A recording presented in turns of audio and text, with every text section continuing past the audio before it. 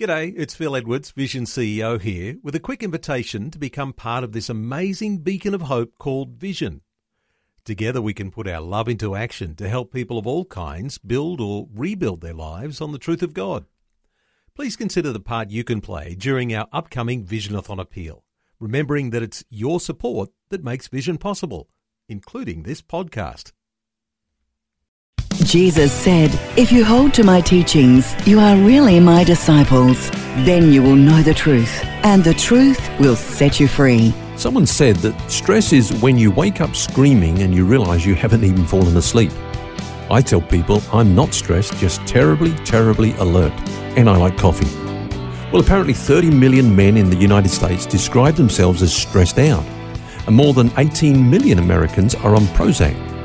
There are also 70 million people with sleep disorders. One woman, a mother of 4, said, "I'm so tired that my idea of a holiday is a trip to the dentist. I just can't wait to sit in that chair and relax." Everyone is busy, but they still have time to tell you how busy they are. We carry stress around like a badge of honour. To be busy is to be important. Even people in ministry sometimes say, "I'd rather burn out than rust out." The problem is that either way, you're out. What's sobering about stress is, as someone has said, who we are under pressure reveals who we really are. I'd like to put that in a positive light and say, as Christians, when we are under pressure, what we have on the inside has the opportunity to reveal itself on the outside. We are the light of the world. When you're stressed, let your light shine.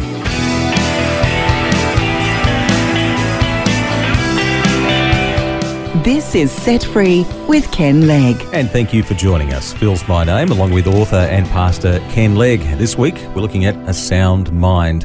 And stress certainly is becoming a big problem in our crazy lifestyles. The interesting thing, though, Ken, is that we seem to have more time-saving devices than we can poke a stick at, but less time for relationships and recreation and spending time together.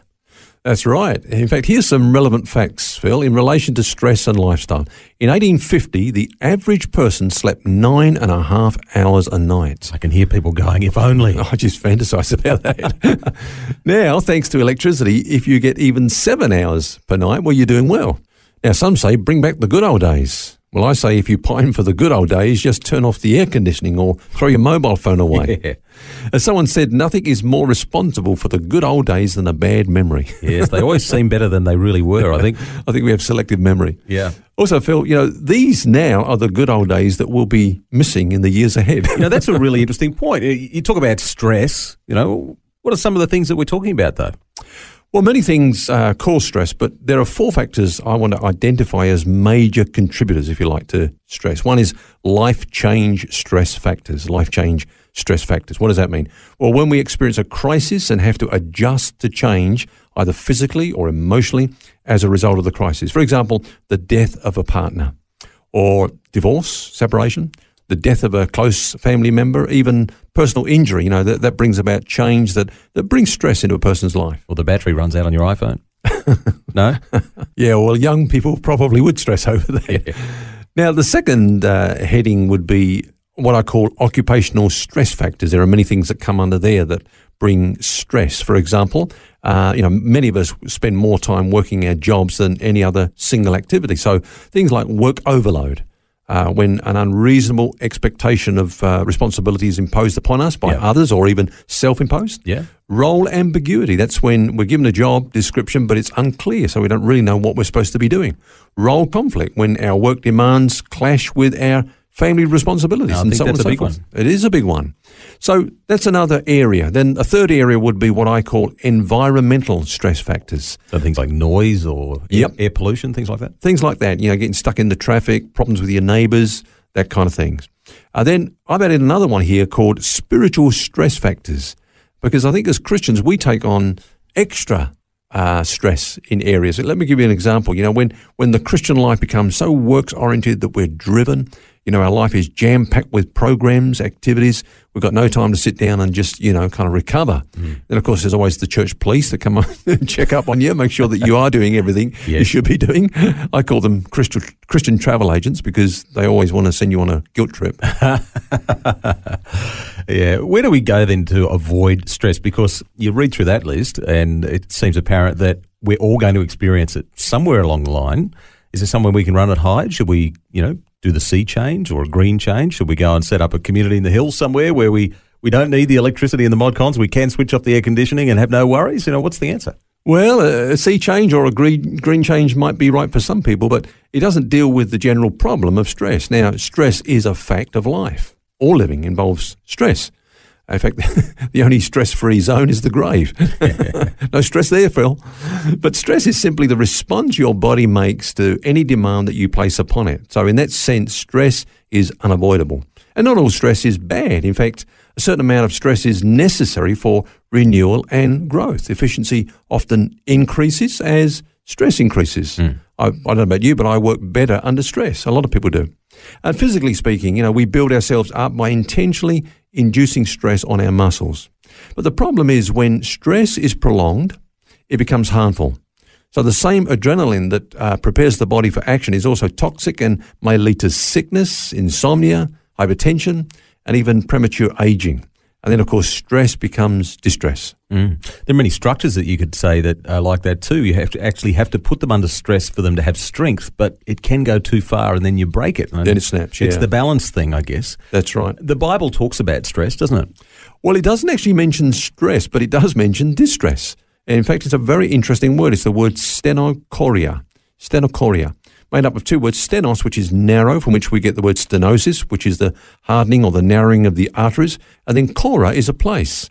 So put it together, it means to crowd into a narrow space, to be pressed for room, or cramped or hemmed in, to be squeezed into a frustrating tight corner. It's the opposite of being in a large place. Now, some people cope with stress, but others buckle under it. Now, Paul, he said he was troubled on every side. In other words, every side it was coming at him, but he says, not distressed.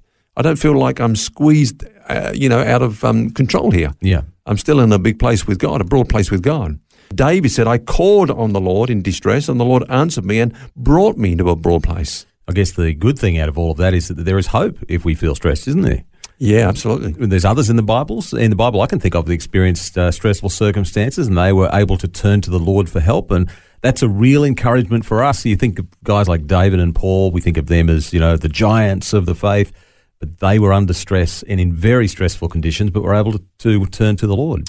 Absolutely. And let's remember that Jesus, when he left earth, he bequeathed us his peace. He said, my peace I leave with you. Now, that must mean something, Yeah. About the quality of life that we were meant to live and that he wants us to live and to enjoy. He said, my peace I leave with you. He didn't say there'll be the absence of trials and stressful things, but in the midst of that, we can enjoy peace. And, of course, he gave that wonderful invitation. He said, come unto me, all you that labour and heavy laden, and I will give you rest. Now, I believe that, he's still giving that invitation today. He's reaching out to his people, say, come on, come unto me, all you that labour and are heavy laden, and I will give you rest. Then he went on to say, take my yoke upon you and learn of me. In other words, look at the way that I lived on planet Earth.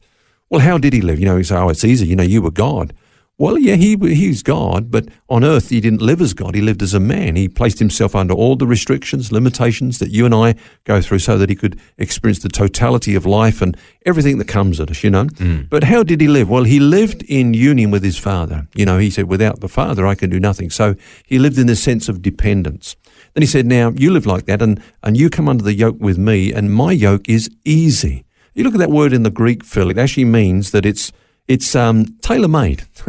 That's how we should be living. Really? Tailor-made? Tailor-made. That basically, if I can summarize it, it's easy, it's compatible, it's just right for us, to live under the yoke with Jesus. And then he said, my burden is light. Now, here's a problem. Sometimes we take a burden that he never put on us. It's a self-imposed burden, or it's a burden that we've allowed others to impose upon us, but his burden is actually light. And so, he gives us this incredible invitation. There may be some of our listeners right now that really do feel stressed out. Life is just coming at them from every direction. So what do they do? Well, I believe that they respond to this invitation. They say, yes, Lord, I'm going to come under the yoke with you. I'm going to learn to pass the strain, cast my care upon you, hand it over to you. But also, I'm not going to take upon myself a burden that you haven't imposed upon me, a burden that's going to weigh me down, because your burden is light.